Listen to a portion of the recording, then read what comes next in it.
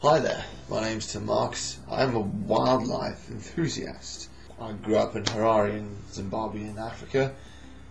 For those of you who do not know where that is, it's the teapot just above South Africa. One of the places I really enjoyed was Mana Pools National Park, located in the northern part of Zimbabwe, in the Zambezi Valley, the home to the mighty lion, the great big elephant, and all that sort of touristy crap that you hear through the news and through the websites. I don't like that because that doesn't always portray what happens out there. Why am I doing this? Well, I love Mana Pools. I passionately love this place. It is such an amazing, diverse array of wildlife. I want to take you on a couple of adventures I've had there.